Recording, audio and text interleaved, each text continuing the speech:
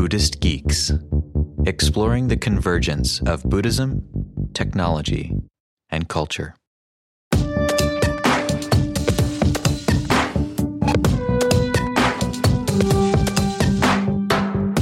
What happens when you combine a thousands-year-old contemplative tradition with exponentially changing technology and an increasingly global and interconnected world? Since 2007, Buddhist Geeks has been striving to come up with answers to this question, and we've only just begun. Over the years, we've recorded hundreds of talks and conversations on the development of Buddhism in the 21st century. These recordings, in the form of our weekly podcast, are downloaded over 1 million times each year, accounting for several million total downloads. If you've been positively impacted by Buddhist Geeks, we ask that you consider becoming a monthly micro-patron. As little as $2 a month helps us reach important milestones related to the production of the weekly podcast, from scheduling guests to crafting thoughtful questions, to recording, editing, and publishing the finished episode. Your support enables us to take the time we need to create something worth listening to. Being a patron is about supporting those things that are most important to you, that you feel have the potential to change the world for the better. Come put your money where your heart is. Patreon.com/Buddhist Geeks.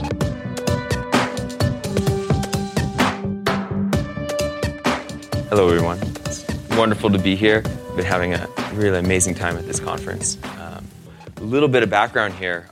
As Vince mentioned, my background is as an engineer. Actually, I started off in robotics, and to make a long story short, because there's a lot of stuff in these slides, after a really interesting path in robotics, really enjoying myself, but really not feeling a deep level of satisfaction, probably motivated by similar reasons as many others, I ended up on a contemplative path. And after a lot of searching in that space, I not only discovered really a path that opened up for me and something that was really working, and I realized that a path like this could really fundamentally transform human experience. But beyond that, as sort of a sense of purpose, I saw that actually these contemplative tools, the meditation tools that I was being exposed to across traditions, were really human inventions. They were things that we had created. And the types of technologies that I was creating as well were along this same continuum. And so what I saw actually was a connection between two things which I think are not often thought of as going together, particularly in the technology context that we see around us today. But if you ask the question, what is technology? Technology isn't a thing. There are examples of technologies that exist, but actually technology represents a potential of the human mind. Whatever we think, whatever we imagine clearly enough, we can manifest. So the only actual real limit to what technology can do in the world, to how technology can serve us as humans, is limited by our own minds, by our creativity, by what we do. And so the question is, what better use for technology in the service of humanity than the eradication of human suffering? And so that's what my talk will be about. I have sort of a basic argument here. The first, enlightenment is real. The second, science can quantify it. And the third, technology can facilitate it. These are knowingly some bold points, and this is intentional because I'm trying to really throw everything at you here. So the first point, enlightenment is real. Not to say that enlightenment is one thing. Like we can point to it and say, oh, there, that's enlightenment. Actually, more to say that it represents a space of experience. A space of experience that many people in this audience can speak from right now in this moment. Now, there will be other people in this audience that might disagree with them and say, no, you're wrong, but that's okay. I think, broadly speaking, if we look, for example, here, we have an airplane, we have a bird, we have a helicopter taking off, we have a bee. These are all examples of flight. And we can look at this, these take many, many different forms. But in all of these cases, there's a fundamentally different relationship between the thing and the earth. And in the same sense, I think that we can recognize that there's a fundamental capacity of the human mind to attain a deep and profoundly different relationship with experience, with ourselves and with reality. A fundamental transformation of the sense of self and the sense of separateness, the sense of self and other, and a meaningful and profound reduction in the experience of human suffering. And so I think it's important for us, without needing to label it or define it precisely, just to say, wow, this is possible. So the next step is science can quantify it. And I don't mean that science can say, this is what enlightenment is. What I mean is that science can build a map, a representation, a conceptual model.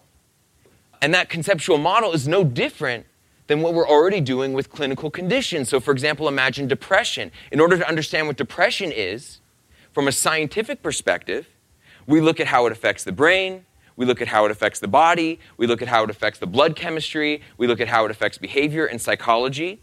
And it's not static. It's a growing and evolving model. And the better our model, the better we can build this map. But just to be clear, I'm not claiming that, for example, these models of the brain, for example, are what enlightenment is.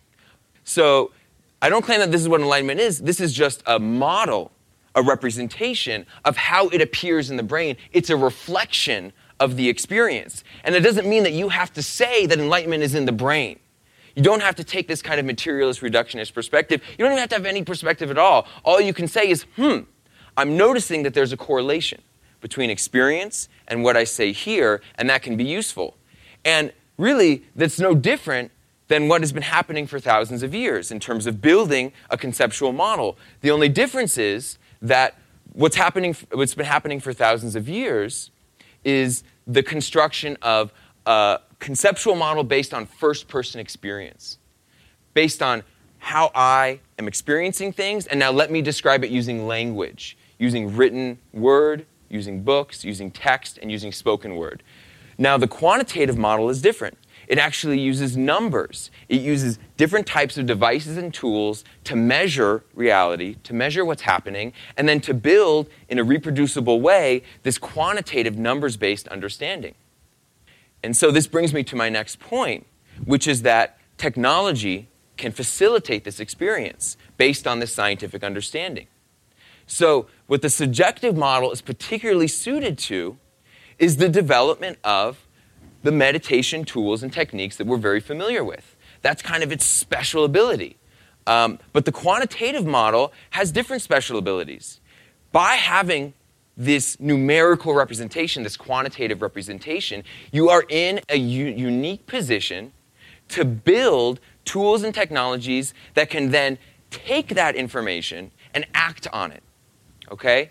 So if you can build an accurate enough model, if you can build a clear picture of what's going on in the heart, in the brain, in the blood chemistry, in the DNA, and the increasingly accurate that thing becomes, the more effective you can be at acting on it and building tools and technologies around it. So, for example, our understanding of biological science helped us to build a vaccine that could completely eradicate smallpox from the face of the earth. But the question is, why can't our understanding of contemplative science or meditation research help us to build tools and technologies that can eradicate human suffering from the face of the earth? So, a couple words or language to put around this. So this is sort of the idea of applied contemplative science or applied meditation research, which you could call contemplative engineering. This is a discipline that does not exist, which I think should. Consciousness hacking, which is actually a group that I organize in California. And so the result of this, here's some other words: contemplative technology, which is a word we're hearing here. Transformative technology, which is just another name that I've been using. Essential self technologies, which is a name that someone named Linda Stone uses. Calming technology is a term that Nima coined. So these are all different terms used to describe the space of technology that's possible. But the cool thing about this is that it's actually already happening. So we can look around us and see all the signs. For example, meditation research is flourishing. It's in universities around the world, and it's commonly accepted as an important and interesting domain. And what that's doing is it's building this map, this quantitative understanding. But beyond that, there are a whole realm, a whole space of technologies that are beginning to emerge that also make this possible. And culturally, we're also open to these technologies. Really, the only limit is our own interest, our own ingenuity, our own ability to bring it into the world. So to give you a quick example, many of you, I'm sure, are familiar with Judson Brewer, who's active in the Buddhist Geeks community. And he did some really interesting work along with a number of other people. And I'm going to talk about that. This is an fMRI machine. And what this allows you to do is image in 3 dimensions what's happening inside the brain in real time. So we can put you in this machine, and this is exactly what they did. They can take experienced meditators, and they can have them go into particular states. And then they can find the correlates, the reflection of those states in the brain. And they can build some preliminary model. It's not the end-all model that will solve, that will cure the world of suffering, but it's a really interesting first step. But here's how you close the loop. You can then take novice meditators, you can put them inside this machine, and you can show them a screen right above them. And that screen is actually a representation of what's happening in the parts of the brain that were identified as relevant to the meditation states achieved by these experienced meditators. And so they can sit there and they can actually have this form of technology-assisted self-awareness. And this is a known phenomenon. It's called neurofeedback. It's well established for the last 50 or 60 years. And so what happened in this particular case was the red is sort of the less desirable experience. The blue is the more desirable experience, closer to the goal state. And after the first few trials, the subject noticed, wait a minute, when it's red, that corresponds to me thinking about the breath.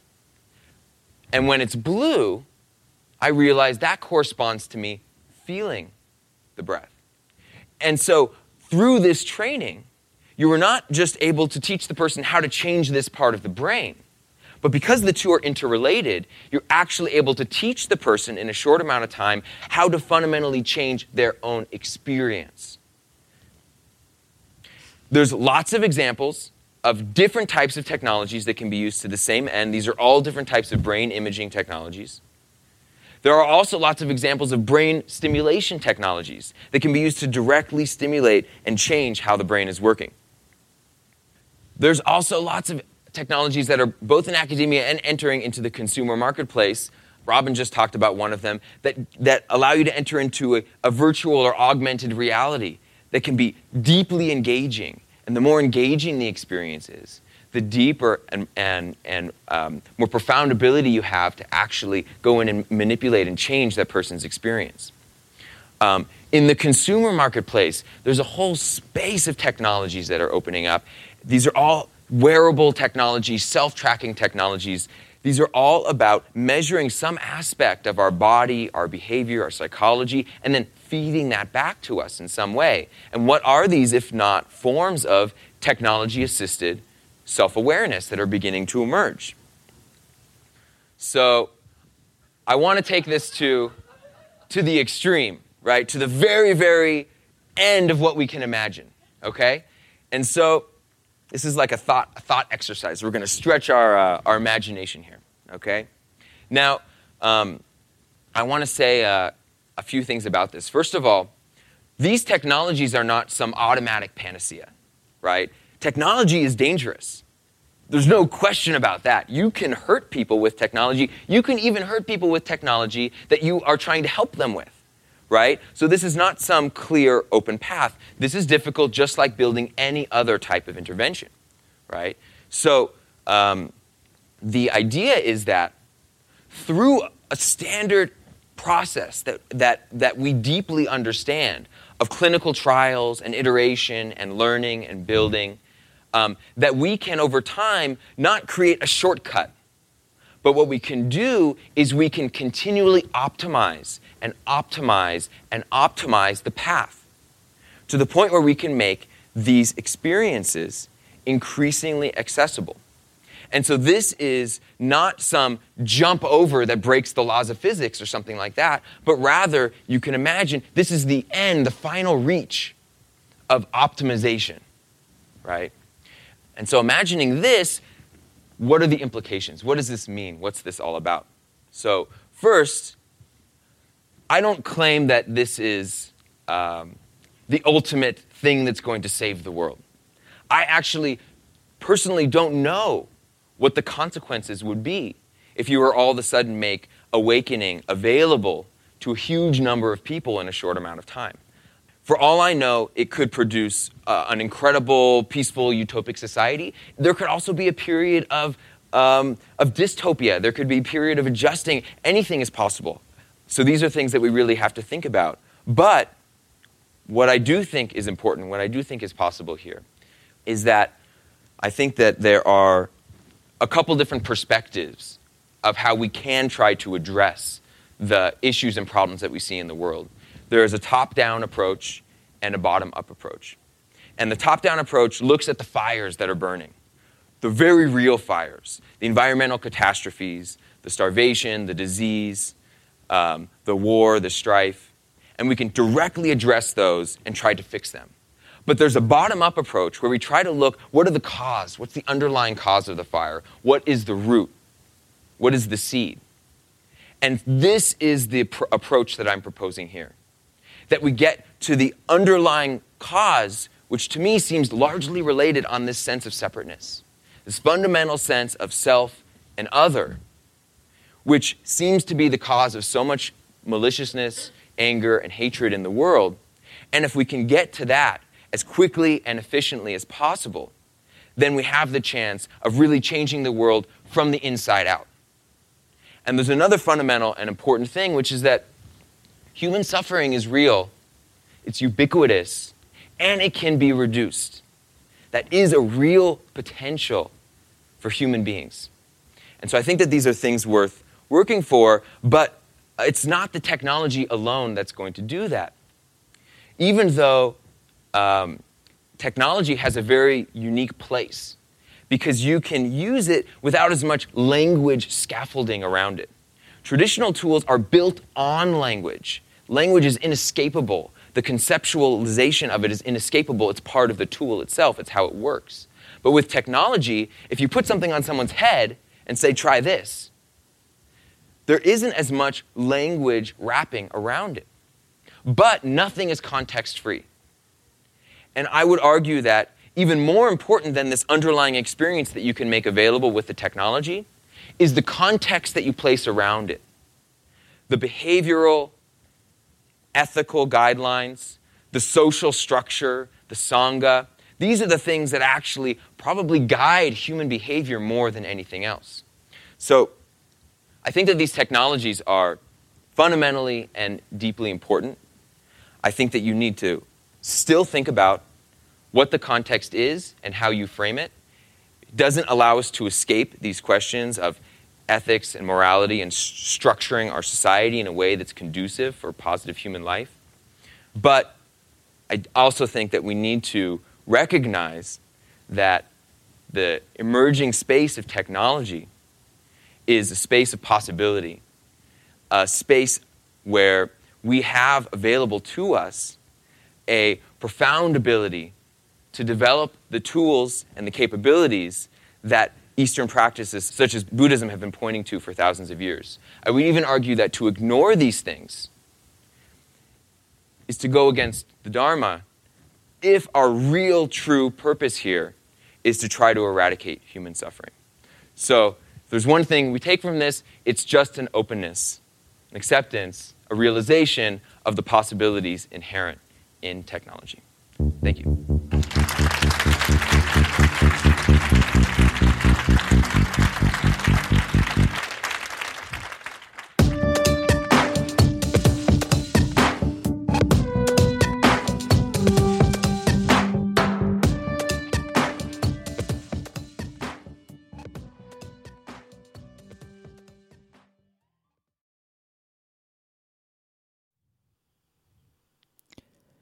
After nearly a year in private beta, the Buddhist Geeks Network is now open for any independent practitioners who want to engage in interdependent practice.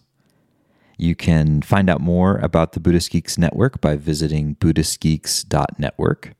And if you'd like to join the community and join us in regular social meditation practice or other events that we host there in the network, all freely offered, you're very welcome to do so, again, by visiting buddhistgeeks.network. Love to see you there.